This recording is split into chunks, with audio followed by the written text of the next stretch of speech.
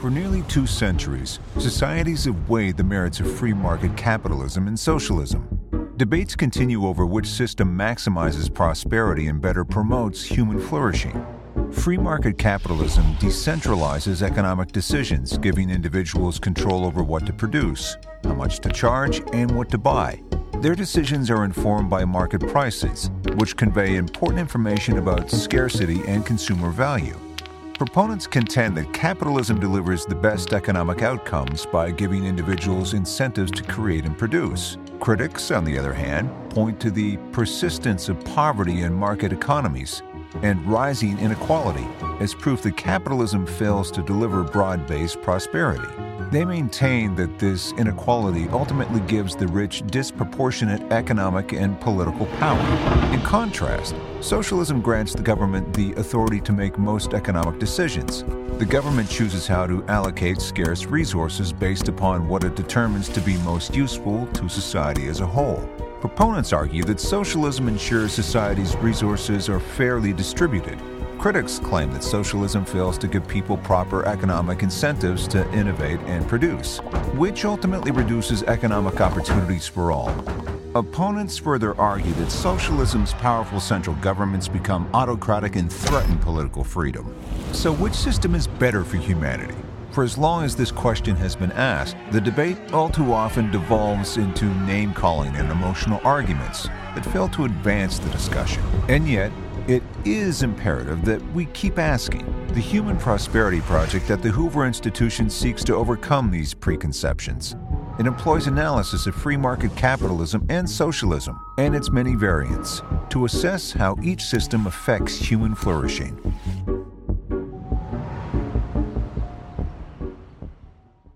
Welcome to the Human Prosperity Project here at the Hoover Institution. I'm Russ Roberts, the John and Jean Denault Research Fellow at Hoover and host of the weekly podcast Econ Talk. This speaker series is based on research and commentary from Hoover scholars participating in the Human Prosperity Project on socialism and free market capitalism.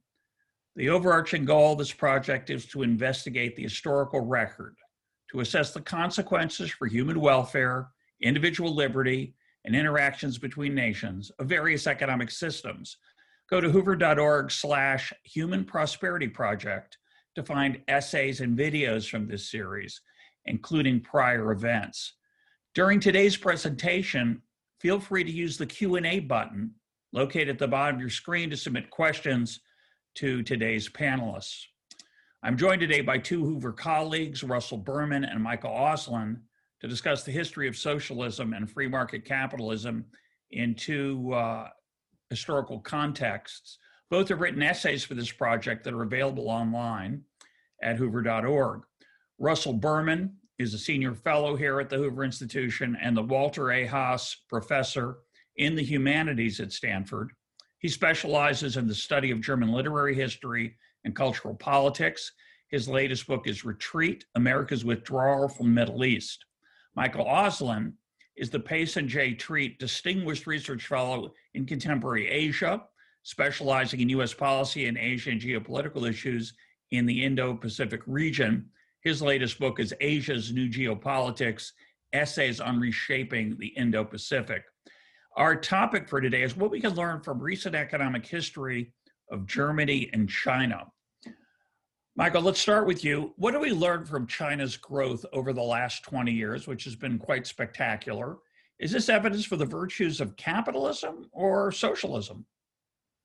The answer is yes, Russ. It's actually, it speaks to the virtues of state capitalism. It also speaks to the limitations of state capitalism. We have to go back a little bit and understand the context that was both domestic and global when talking about the growth in China. The United States began reaching out to Communist China, the People's Republic of China, in the early 1970s. Of course, President Nixon's famous secret trips there and Henry Kissinger's secret trips followed by President Nixon's surprise visit. This was a China that was, it's hard to remember, completely isolated from the world. It was in the depths of Maoist madness, Mao Zedong's Cultural Revolution, which had followed the spectacularly disastrous Great Leap Forward. And Mao was in his last years. Nixon was there in 1972. Mao was largely incapacitated. In 1976, he died. Deng Xiaoping, after a few years, took over. And right when the United States normalized relations with China in 1979, Deng launched what became known as the Great Reform and Opening Up of China. So you had two parallel processes going on at the same time. And in fact, they couldn't have happened one without the other.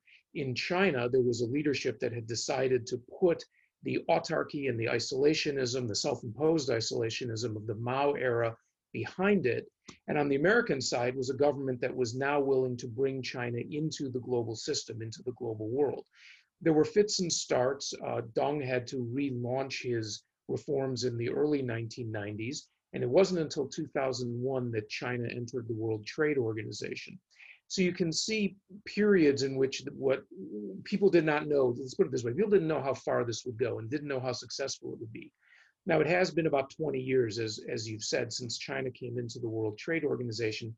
And that's really the China that we're thinking about, the China that became, in a spectacularly fast fashion, historically unprecedentedly fast fashion, the second largest, or depending how you count it, largest economy in the world, the largest trading partner, or the first, second, or third largest trading partner of every nation in the world, the largest exporter, the largest importer, so on and so forth, the China that we know today. But there are two Chinas during this story. One is the China under Deng and his successor, Jiang Zemin, up through roughly 2008, let's say, not to be put too fine a point on it, but roughly 2008. That is indeed a China in which we saw a great deal of opening up to the world, a great deal of market development within China, of attempts to figure out how, well, and I'll get more to this in a second, maintaining Communist Party control, you could nonetheless have a China that would have companies that worked in the world, that would have foreign businesses, so on and so forth. But starting actually early in about the mid 1990s, but then picking up pace so that by the mid 2000s it really began to become a significant element, was a turnaround away from this, so that you had a China that now was less of the sort of Wild West capitalism that we saw and much more of a state capitalist model, one in which the party was dominant over all sectors of society, including the economic sectors, in which the absolute number of state-owned enterprises shrunk, but their concentration and role in the economy grew, so that they're more important today than they were before. And the imposition most recently under Xi Jinping of an ideology that prioritizes the Leninist state control over the type of sort of free market economic development that we thought China had adopted back in the 1980s and 1990s. So on the surface, China seems to be doing quite well with this its own state capitalist system. Do you trust their numbers? Should we trust their numbers? It's particularly relevant in line with the pandemic and the claims that they've somehow had minimal death numbers. I think a lot of people are skeptical of that, but their economic data, and it's not just China, nations all over the world lie about or dissemble or exaggerate their economic success or downplay it to get more, say, aid from international organizations. Where do you think we are in terms of the accuracy of what we know about China and how they're doing? That's a crucial question. You also started off by asking, so it looks like that system worked, and that's a separate question, but it's an important one as well, which is, how well has the system worked? Massive income disparities in China today between the coastal regions and the interior regions. Massive differences in wealth accumulation between the favored elites, the middle classes, and certainly the upper middle classes, and the bulk of what we used to call the peasantry, the ordinary workers, the lower class urban workers, and then of course actually the peasants out in the countryside. Massive environmental devastation throughout the country. Real questions as to just how innovative China really is. The theft of intellectual property from around the world. We'll never know, though it would be a fascinating project to try to figure out just how much of today's economic behemoth is due to stealing intellectual property from around the world that it could not have come up with itself, and if it had played by the rules, so to speak, would have meant much lower rates. And then the sort of fundamental economic question about growth versus development, starting from such an extraordinarily low level in the mid 1970s, you could have decades of growth just to get China up to a low middle income status. In some ways, it's gone beyond that, but in other ways, it hasn't.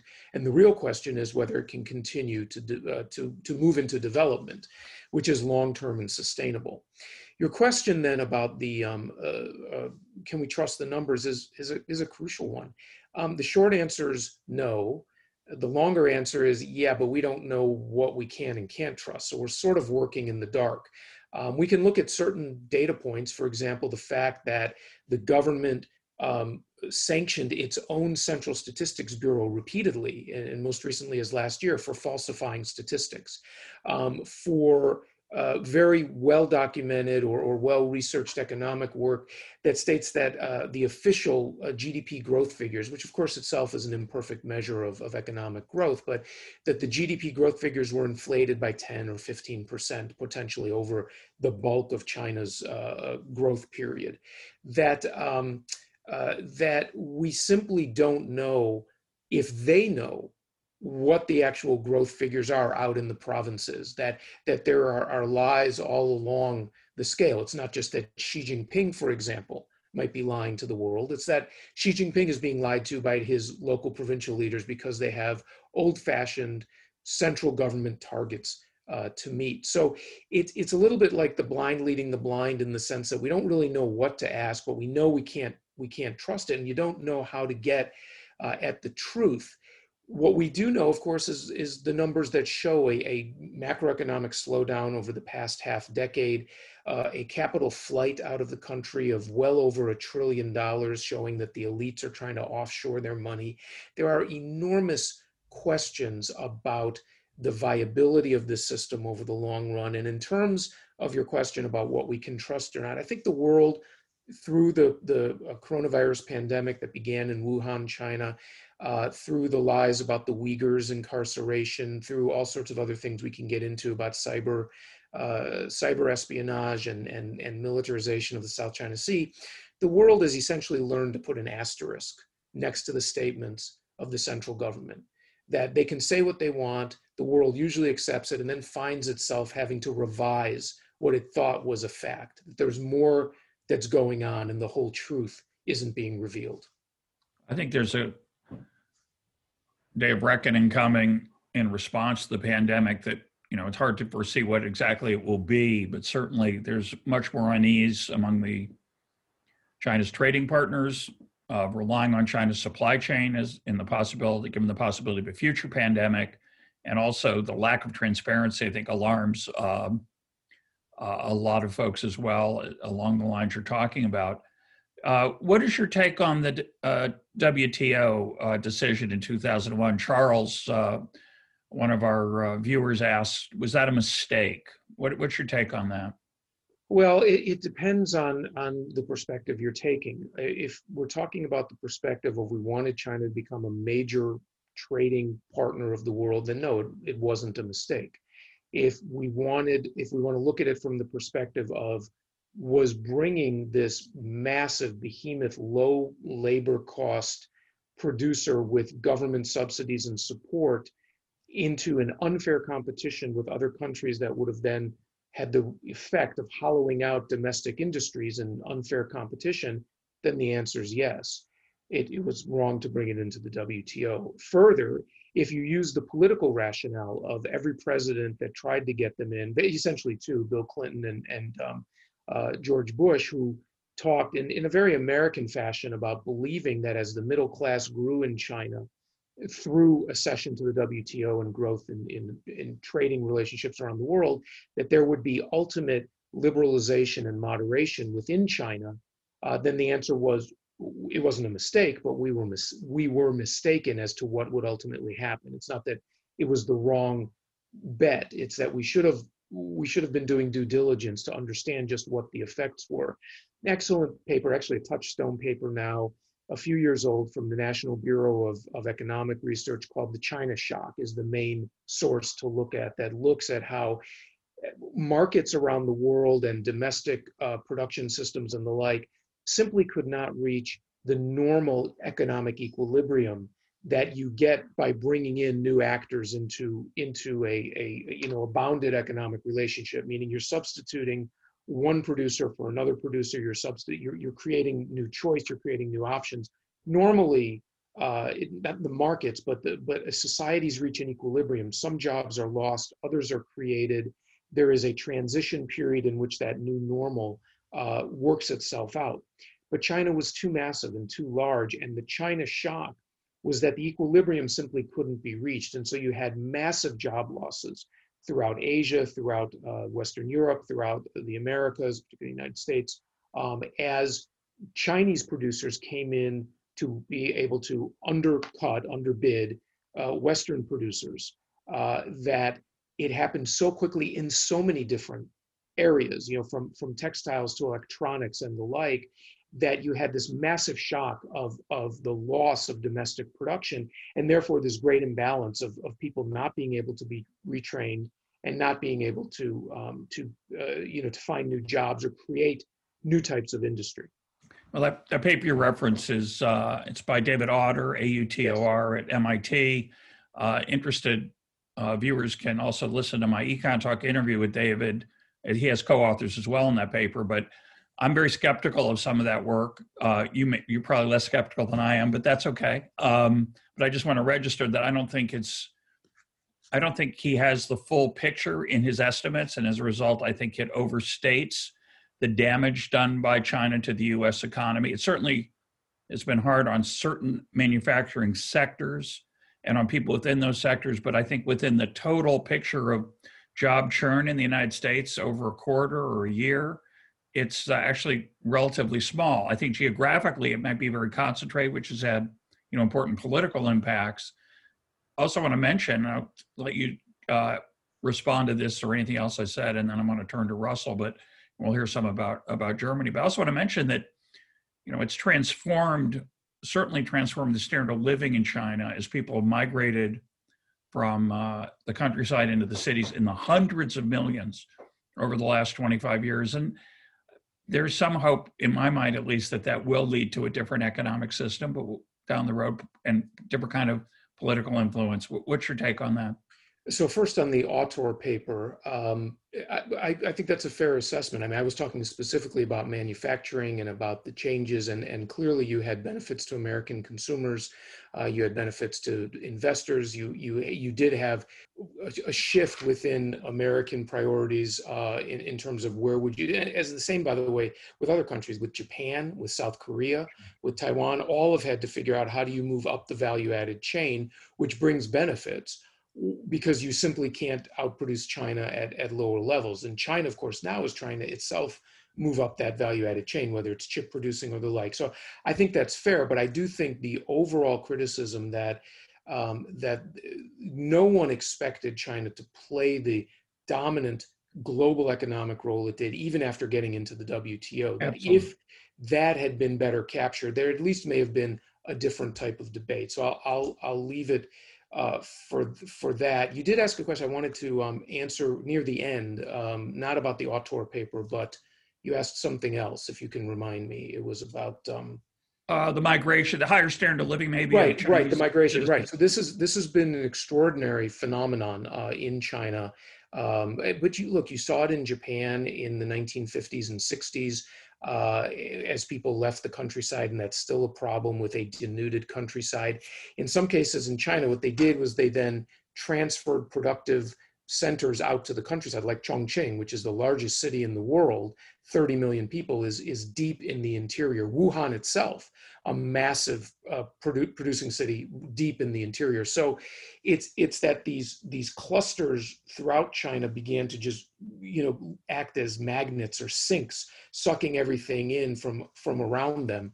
But people who moved, what you have is a lot of day laborers moving. You have a lot of people who are not moving with official sanctions, so they're not able to get the residency papers that allow them to get healthcare in the cities or allow their children to go to the school in the cities. So what you have are a lot of people either living on the margins or families being separated because the wage earner goes and lives in the city, but the family stays out in the countryside. And then finally, I'll just say, your hope that it would create a different economic system. I would certainly like to think that, but the truth is that, and especially under Xi Jinping and the party over the past decade, the reassertion of the Leninist elements of this system, that this is a Leninist state and a Leninist party, have become dominant. So that the idea that the economic pressure would somehow have created this change, well, now we have 20 to 30 years of data as to whether or not this would happen. And 20 or 30 years later on, where we are is that the state has reasserted its strength as opposed to having some of its strength wither away. That doesn't preclude black swans, it doesn't preclude uprisings or rebellions. But right now, if you had to take a bet, you would bet that the state is going to retain control for a very long time. Well, let's turn to Russell Berman and let's talk a little bit about East and West Germany, that historical lesson. The Berlin Wall was built in 1961, and for almost 3 decades till it fell in 1989. East and West Germany had very little economic interaction or interactions between their peoples. The two countries were separate from each other, and each went their own way in terms of their economic system. East Germany, more centrally organized. West Germany, much more decentralized. East Germany, more socialist or communist. West Germany, more capitalist. What happened to those two countries' populations, and what do we learn from that? Well, thank you for the question. Germany is, of course, an important economic player today, but the story of East Germany, West Germany is a historical matter, unlike China, we just heard about. The division of Germany began in 1949 in the wake of the Second World War. The Eastern zone had been occupied by the Soviet Union. The West was occupied by the United States, Britain, and France. The West became the Federal Republic of Germany. The East became the so-called German Democratic Republic, or East Germany. And in East Germany, a socialist/communist policy was instituted. Industry was nationalized, and along with that, significant restrictions on political freedom were undertaken. In contrast, West Germany developed into what they call a social market economy. In the big picture, a capitalist economy, although with a more developed social welfare safety net than we are familiar with in the United States, less so than in Scandinavia. What was the result of this experiment of two countries, same people, same background, same war history, both areas had been devastated in the Second World War? Well, West Germany flourished and East Germany didn't. Before 1961, when the border was still relatively open, significant numbers of the East Germans voted with their feet and moved to the West. Over the long period, 1950 to 1989, the East German population decreased by about 10 or 11%, whereas the West German population grew by 20%. Of course, there are multiple factors involved there, but clearly people did not want to stay in East Germany. Even after the wall was built, people tried to escape. They risked their lives to escape. They tried to tunnel under or climb over or take lifeboats in the ocean to get from east to west. And as I said, many lost their lives. Some succeeded. The East Germans never underwent the sort of market liberalization that took place in part in China, as we just heard. It was a rigorously controlled economy. The East Germans were significantly poorer than their West German counterparts. For decades, West Germans would try to send care packages to their East German relatives. It is true that East Germany was more prosperous than some of the other Central European countries, than Poland or Hungary, etc. But this just reflects historical circumstances. German industry was much more developed. The education of the workforce was greater than in these other countries. Poland, much more agricultural than Germany, etc. At the end of the day, we have a clear test case of capitalism versus socialism with some particular German nuances on both sides of the wall. so that when the wall opened in 1989, people were not rushing from west to east. They were rushing from east to west to get out of there. Well, as you point out, one of my favorite facts about life is that when people praise the egalitarian paradise of Cuba, strangely enough, the guards in Cuba face toward the inside of the country, not the outside. They're trying to prevent Cubans from leaving. There aren't a lot of people in Indiana trying to break into the Cuban paradise. And similarly, as you point out in your essay, you didn't have to have any guards to prevent people leaving West Germany in general because they didn't want to. And all the traffic was one way. So in the aftermath of the Second World War, in the years 45, 46, 47, there were in fact some residents of what would become West Germany who were committed communists, and they moved to the. Interesting. There's others for various ideological reasons who moved to the east, but these are tiny numbers. If people could get out, they would get out. This added to a capital drain and a brain drain that make matters worse. But I don't think it was that brain drain that undermined the East German economy. It was the command and control economy that prevented innovation, prevented flourishing. So for you, and for me, it's an experiment with a pretty clear-cut result. I think if you're a socialist in the United States or someone who considers himself a socialist, and of course that word is what's sometimes called a suitcase word. You can stuff a lot of different things into it. They would say to you, well, we don't want that East German kind of communism with, say, the secret police and the lack of innovation. We want our kind. Our kind will be different. So, what do you think of that rejoinder? Are there lessons for East Germany for us, or we're just going to avoid their mistakes if we head in that direction? I think there are lessons from East Germany, and there are lessons from the whole socialist/communist tradition. There are, of course, variations in socialism from rigorous Stalinism to what was the Scandinavian welfare state. But at the core of it is the sense that the government should control a significant part of the economy. And to control a significant part of the economy, at least two different consequences ensue. One is that you're going to reduce the possibility for innovation because you'll have bureaucracy in charge of making decisions, with the likelihood, of course, of corruption, of picking favorites, of picking champions. And maybe it's that other company that would really be able to innovate, but it isn't chosen by the bureaucrats.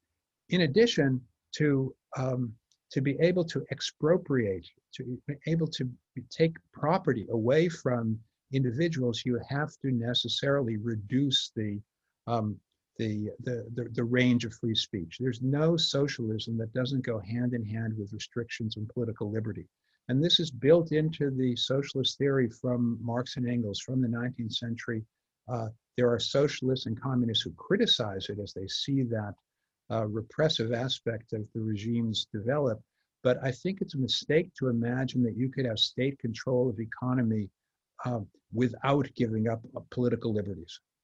I'm going to come back to that in our last part of our conversation, but Mike, I want to turn to you and ask you about private property in China and this risk of confiscation and corruption as well as a factor there.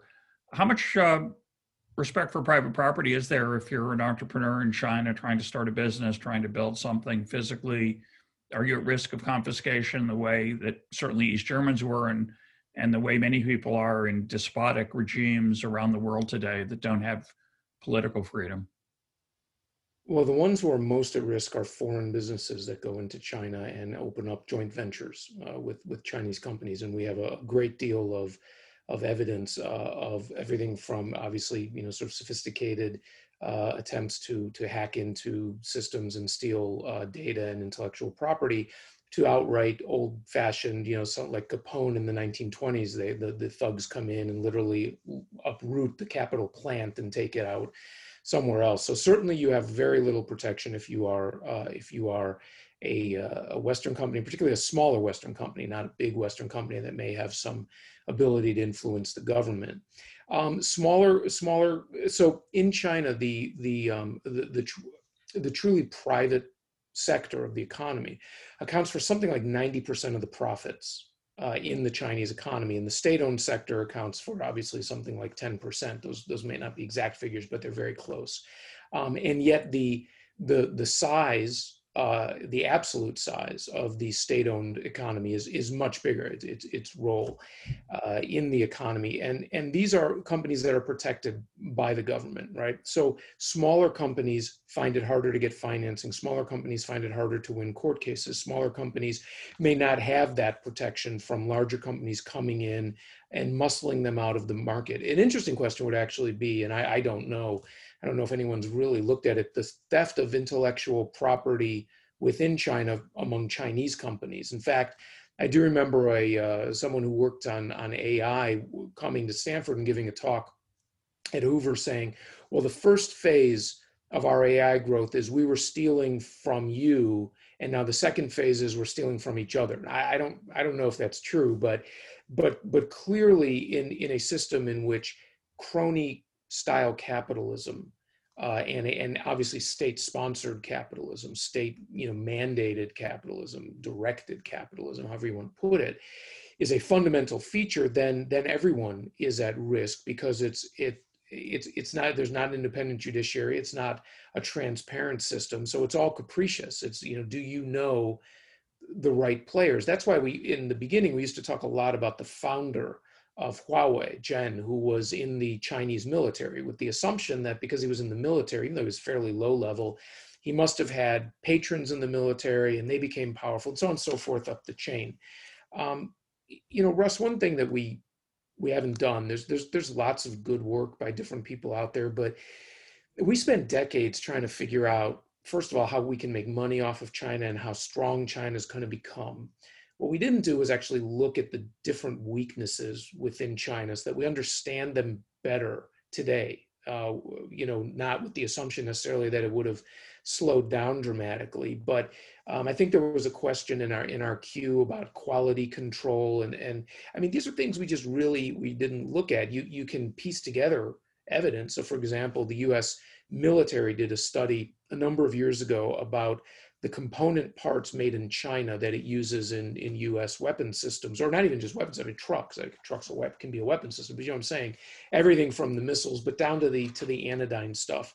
And there was one particular one, I didn't go back and look at it, but if I remember, it was rubber and tires that had been bought from a Chinese company. They were just terrible quality and rotted and dangerous for our soldiers to be using. And so these are the types of things that we really didn't look at, though you can find pieces of evidence about it. And it goes back to this question, by the way, about IP theft and the degree to which China could really be playing any type of role that it played today in the world if it hadn't stolen so much. People always talk about, yeah.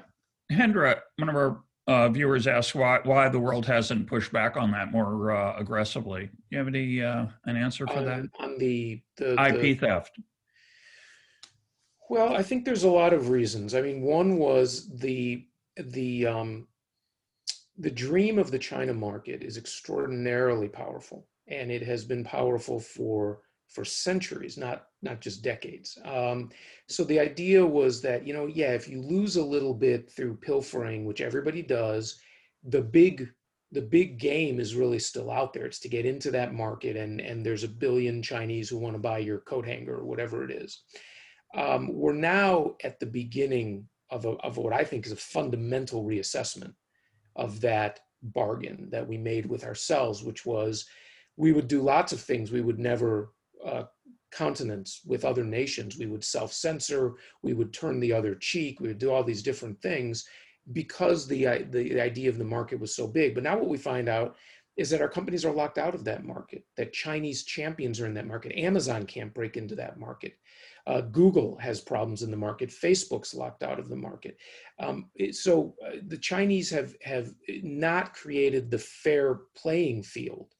And I think that what the Trump administration has done is has adopted this policy of reciprocity that it's on a lot of different issues, but on this economic issue, is to say, look, we're going to use tariffs, which is, by the way, a time-honored tactic that goes back to George Washington, to use tariffs to try to force nations to change their behavior. We did it against the British in the 1790s, to force Beijing now to begin leveling the playing field and giving us equal access. So I think you're right. We didn't do it. Hendra's right. We did not do it. It was a devil's bargain. It goes back decades, if not centuries, in the American or the Western psyche about dealing with China. But that was always a China that was very weak. It was not a China that was dominating the global economy in so many ways as it is today. So today, I think, to lift the title from Halberstam's old book, The Reckoning, we are in a reckoning with China that's going to take the next generation. Let's come back to America now. Russell, what is your take on why socialism is increasingly popular in the United States? Until the pandemic, we had an incredibly strong economy, very unimaginably low unemployment, under 4%, which economists had assured us was impossible. And yet we're in a world now where, and this was before the pandemic, socialism is increasingly attractive. Do you think it's a matter of not knowing the history, or do you think Americans who consider themselves socialists want something different than these two historical examples that we've been talking about? The Americans who want socialism would probably deny that they yearn for East Germany or for Maoist China. Nonetheless, it's not so much that they don't know the history, but that they know the wrong history. And this is a function of what's been going on in our schools, a kind of idealization of socialism or communism as I've said on other occasions, as sometimes presented as an idea that is good, a theory that is good, and it just was mismanaged. If we could only get it right, and will be able to get it right, then we'll succeed. Add to that a degree of resentment, of hostility to those who are successful and who have been able to obtain wealth, and add to that, in the part of the academic class, a sense that we as the experts would know how to run the economy better than others who are less intellectual, who are less educated.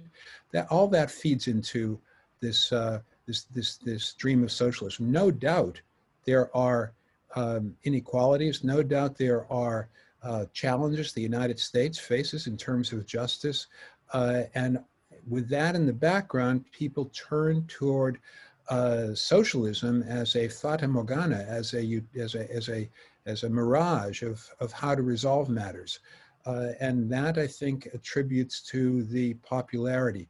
Also, add to this, I think the 2016 election was really the turning point.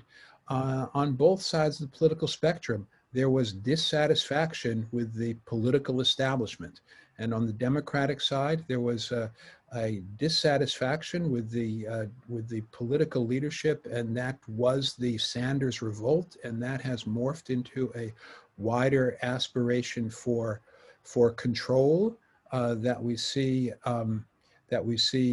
in the programs for expansion of government into environment, industry, education, healthcare, etc., coupled with the so-called cancel culture, which is the current American form to retract free speech. So all of that becomes our American socialism.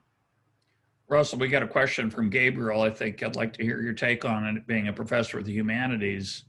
He suggests that the humanities have been corrupted by a political influence, a desire to follow a political or ideological agenda. He asks if there's any hope for the universities of the West in coming back to what the humanities used to be.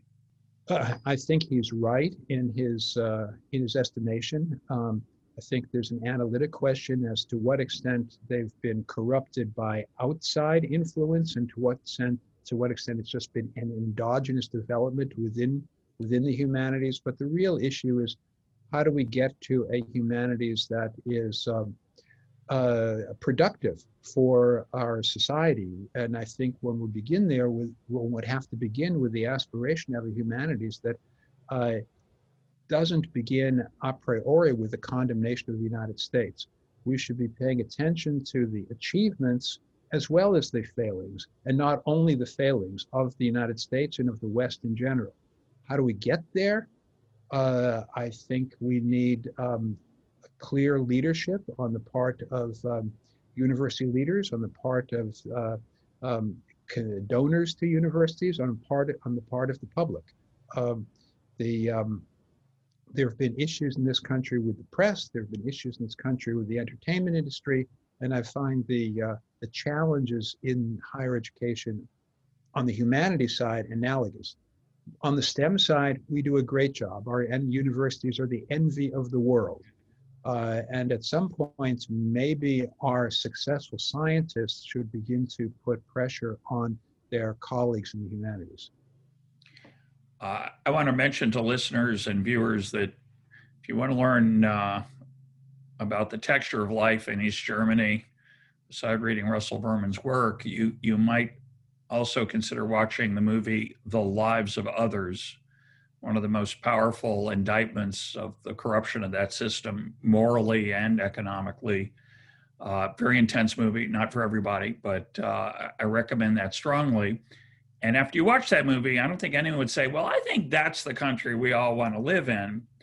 And yet, despite that, Michael, a lot of people on the left and the right have nice things to say about China, which mystifies me. I think partly because the argument is, well, they know how to get things done, and we've got all this political dysfunction and gridlock, and well, they have a great system. They want to build a city or a subway. They just snap their fingers. There's none of this political infighting, and we should have more of that. I think that misses, among other things, the non-economic costs of an authoritarian regime, the oppression of the Uyghurs you mentioned, and other factors. But what would you respond to people who would have us emulate China in any way? Well, we only have a few minutes, and that's a huge and in some ways the crucial question, because we have changed ourselves to accommodate China. We have self-censored. Look at the NBA, look at Hollywood. So part of the reason for the global response that you just indicated is because China, Beijing and the Communist Party have had a phenomenally successful propaganda and influence campaign about the world, around the world. Our colleague Larry Diamond has been working on that here at Hoover, has a new project on sharp power that China uses around the world. I've written what I call about the new China rules. Larry came out with a report on these influence campaigns. Unlike the Soviets, unlike the Nazis, unlike the Japanese in the 80s, you never see popular cultural treatments of China that are negative. So people are becoming brainwashed in essence into believing that everything that goes on in China is really good. Now, I would say that we're about to see an extraordinary, so Russell was talking before about East Germany, West Germany, East Berlin, West Berlin, and, Checkpoint Charlie, that used to be the epicenter of the global struggle between, free market liberalism, capitalism, and authoritarian communism. We're about to see another one. The Iron Curtain, if you can put it that way, has moved to Hong Kong. And we are watching in real time and in extraordinarily quick real time, the destruction of a free society. We can go into why that's happening and how people thought it might be happening more slowly or the like. But this is really the question. Now, can you have a continuing flourishing economic system in a political system that is increasingly repressive? Meaning, are people willing to take chances? How do you destroy social trust between people when you gut the rule of law, as is happening in China? What does that do down the line in everything? But in this case, let's talk about the economics. So watch Hong Kong. This is what China wants to do, obviously, to Taiwan. It's what it wants to do to countries around the periphery so that they, in essence, to make the world safe for Chinese-style authoritarianism.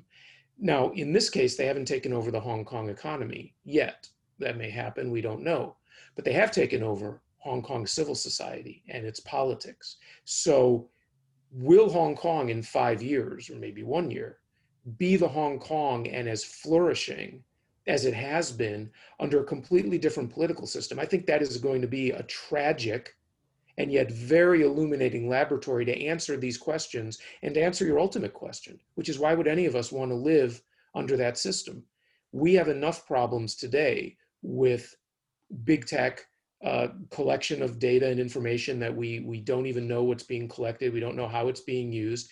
Now put it into social credit schemes like China has created, so that you are denied healthcare, you're denied plane tickets, you're denied access to the best schools for your children, because you're able to fuse ideology and political preferences with technological surveillance of every element of our lives. I think all of us who are my age and above on this call didn't grow up in that world. And so it's almost unimaginable to us that this can actually happen. Everyone younger than us probably thinks, yeah, that's completely natural. They may not worry about it, but they think it's absolutely natural that every single thing you do is recorded, and in this case now can be accessed and used by the government. So watch Hong Kong to answer these questions that you've asked.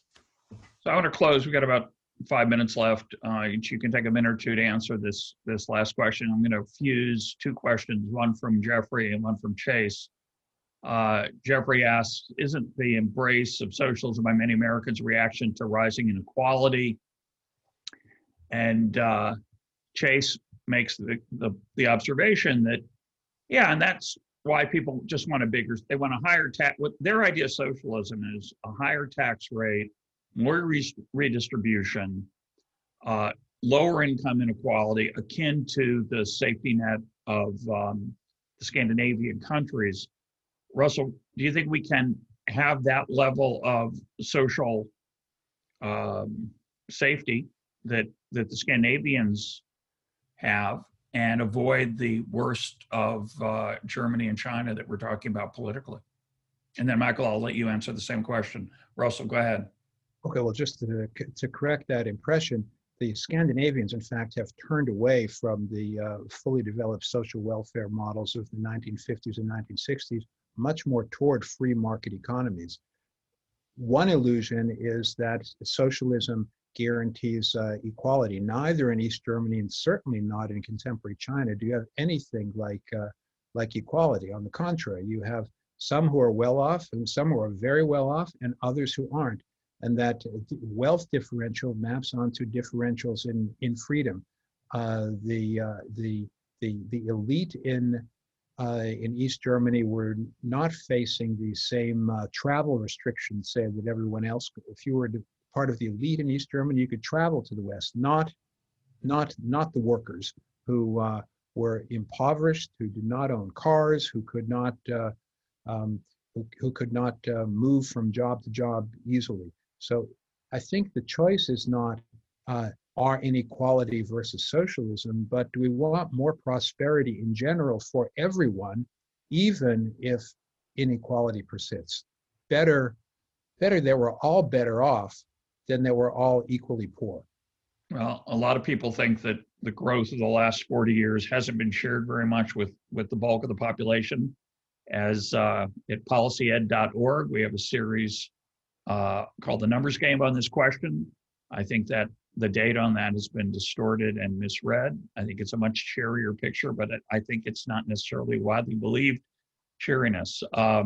Michael, your take on this question of whether we can move and take a small step towards some kind of socialism without putting our foot in too big a hole.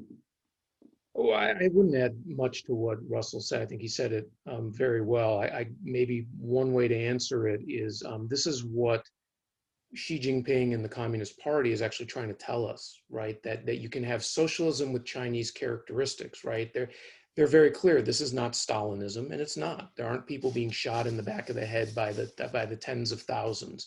It's not Maoism, which destroyed the economy and then destroyed its own culture. What Xi is trying to say to the world, it's what he says when he goes to Davos, and it's what he says when he sees there's an opening in the United States to appeal to people, is that, right, we have a much fairer system. They're pointing to the riots that we're undergoing in this country right now, and the underlying equality that sparks a lot of this, or certainly is claimed to spark a lot of this, that their system prevents that. Now, he doesn't acknowledge that there are 200,000 riots a year in China because people are dissatisfied. He doesn't talk about the fact that you have no recourse under their system to an independent court system. You have no recourse to a free media to try to get your case out. But they'll talk about the gross figures of bringing up hundreds of millions out of poverty. And so the answer certainly is not the Chinese style, because what I think we are going to see in the long run, and the long run is actually coming soon because we've been undergoing this for 50 years or more with China, is that it's far less of a boon for as many people as the Chinese claim. And maybe the style of socialism, if I can put it that way, that's more humane and more beneficial, is actually Japanese style state capitalism, where you do have a thriving democracy, and yet you have limitations on the type of economic activity that is allowed. The state is more interventionist than it is here.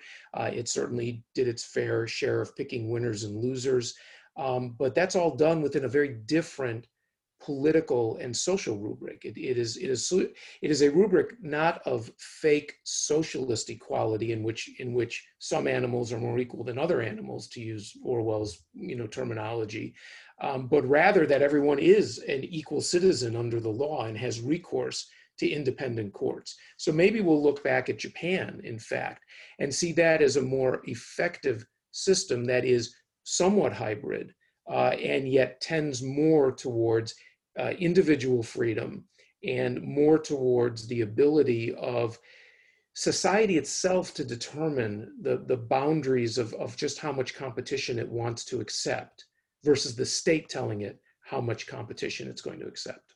I want to thank both of our participants today. Ellie, one of our viewers, asked for the name of that movie again. It's The Lives of Others. And it was also a request to repeat the URL for the data on inequality. It's a 4-part series, soon to be 5. You can find it at policyed.org/numbers-game, with a dash between numbers and game. policyed.org/numbers-game. I want to thank our guests today, our panelists, Michael Auslin and Russell Berman, for a fascinating conversation, and let you know about there are 2 more events coming up in this series. The first is November 12th, Elizabeth Economy and Larry Diamond on democracy and authoritarianism, and December 3rd, impacts of government-sponsored programs with Scott Atlas and John Cogan. Thanks for joining us. Everybody have a great day.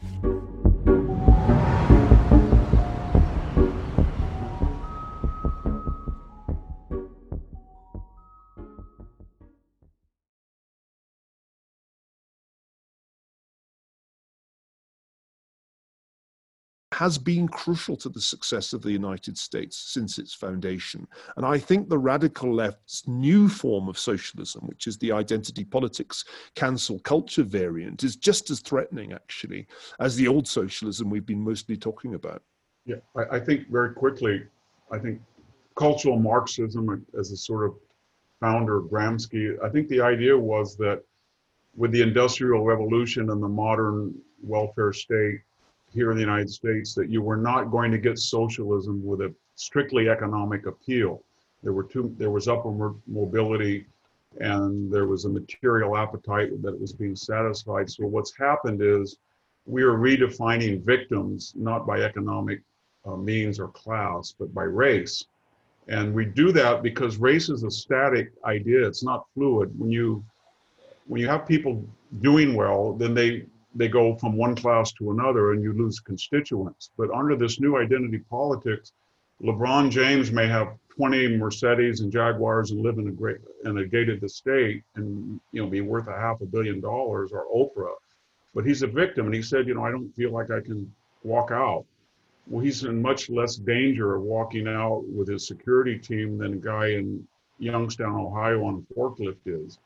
So the idea was that the left said to themselves, the system is so insidious of free market capitalism that we're losing constituents. So now we're going to turn to this idea that you're going to be part of the other for life. And Barack Obama, from his Colorama mansion in DC, or his $14 million estate on Martha's Vineyard, will forever be a victim, as Michelle has said.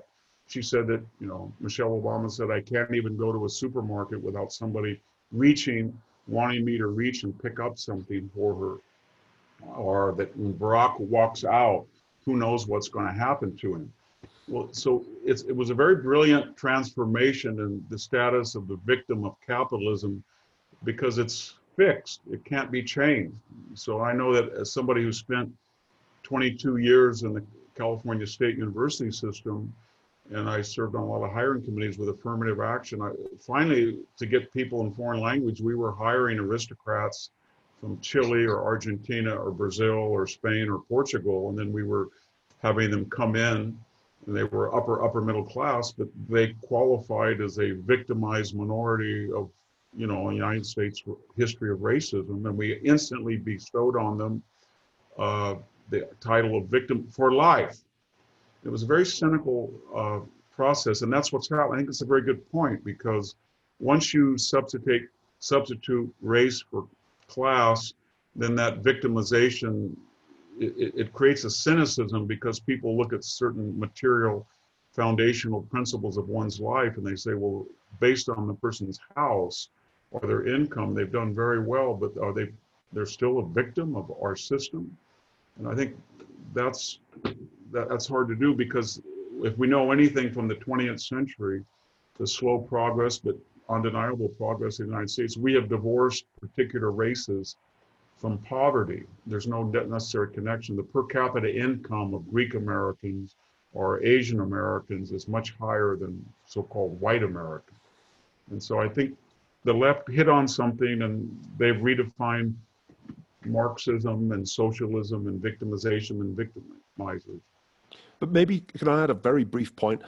We've had 137 questions as we've been talking, and I've been trying to keep an eye on them. And a number of them have prompted me to make the following observation: that the people who believe in a free society, capitalism, if you want to use the pejorative term of free markets, are not indifferent to the poor and not indifferent to the unfortunate. Actually, one of the things that motivates us is the belief that the system that we favor would in fact do more for the people than the supposedly more just socialist or social democratic alternatives. One reason that I feel quite passionately conservative is a sense that the left is deeply hypocritical and does not sincerely intend to help the people who are at the bottom of the income distribution, and doesn't in fact do practically much for the poorest African Americans in the most deprived parts of the country.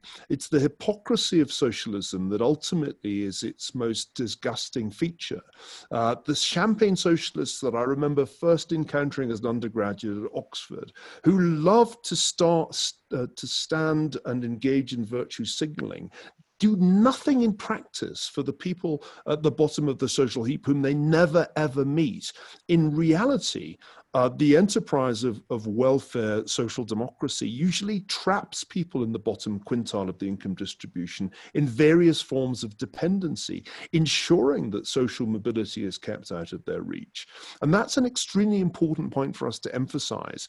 It's the fact that socialism consistently fails to deliver improvements in the quality of life for the poor, that it fails actually to deliver on its most fundamental claims, that makes it, to me, especially abhorrent as an ideology. Are you suggesting? Well, I'm going to add, we only have 3 minutes left, but I want to challenge both of you. I'm going to give you each a minute. I don't think our side, the so-called free market side, has done a very good job making that case, Neil, that our system is going to work out better for the poor. They look at the poor today, with especially the working poor. There's a whole group that can't find a job because they got a lousy education provided by a government school. But there are plenty of people who are working poor who their prospects for advancing are not what they may have been in the past. do you blame that on socialism, or do you think we have to do a better job in creating real capitalism, or do you think that our critics have a point? I think we've done an extremely poor job, to speak broadly of conservatives, not just in the United States, but around the world, of making the case for free markets and free institutions and individual liberty. I think we got somewhat trapped in the ideas of the 1980s, and we held on to the prescriptions of the 1980s for too long, and then were in some measure hijacked by populists whose approach is not really, I think, entirely in sympathy with the first principles of conservatism. I've been critical of Republicans since the Bush administration for their fiscal improvidence and bouts of hypocrisy. I've been concerned about the ways in which the Republican Party and the British Conservative Party have strayed from the path of classical liberal principles in economics and in politics for many, many years. I wrote The Great Degeneration, lamenting that this was a bipartisan undermining of the first principles of a free society. I think the Hoover Institution has an urgent top priority mission to revive the case for conservatism and free institutions in terms of what they do for the people at the bottom of the heap. Because if we're just seen to be representing the wealthy elite, then we'll have no chance whatever of winning the argument, which we can win against socialism. And we don't deserve to win it. I hope, right. I'm sure Condi Rice is listening. And Could I have time to say 10 seconds? Yeah, absolutely. You got 60 seconds, Victor, maybe 75. Go ahead. Well, I think in a way that the opiate of the elite left is socialism, because it's a psychological process. It's very similar to medieval penance and exemption, the idea that a sinner can be free of sins through a contract to build a church or something. And by that, I mean that if you look at the concrete life of many of the elite left, where they put their children, whether they have a wall around their home or not, whether they believe in charter schools, they don't. They live the life of a European aristocrat of the 19th century or American aristocrat. And so they create this structure that they're caring and they want to be with the other and they want to help the other through government socialist programs. But it sort of squares the circle of their own existence. And so if they really worried about the other, maybe they would have their children tutor in East Palo Alto, or maybe they'd put their kids in a Redwood City school so the other could see them. Or maybe they would have a private mentorship with somebody of the underclass, or maybe they would try to, instead of give to, the Sierra Club, they would try to help build a church in Fresno or something. But it's always abstract, and it's geared to make people feel better. And it's almost a religious experience for many people who are secular or agnostic. And I think this drives the progressive movement today, that all of these tech barons and all the really wealth in the country today, if you look at the Fortune 500, it's pretty much left-wing fortunes. And they're people who they never live in their own lives in any way similar to the advocacy. In fact, they use it to be exempt from the ramifications of their own ideology. And that they use that is this caring and this abstract socialism that really makes life more miserable for the people who they say they want to help, but it makes them feel far better of dealing with the problem, as I said, in the abstract rather than the concrete. Well, we'll close on that cheerful note. Victor Davis Hanson, Neil Ferguson, thank you so much for your time and for sharing your thoughts on such an important topic. The next sessions in the Human Prosperity Project Speaker Series are on October 15th. We're going to have perspectives from Germany, China, and Hong Kong with Michael Auslin and Russell Berman. And then you can see on your screen, I can't read it on mine, for our next event after that. And I want to thank everybody for participating and listening. Sorry we couldn't get to many of your questions, but we had two extraordinary panelists and thanks for joining us.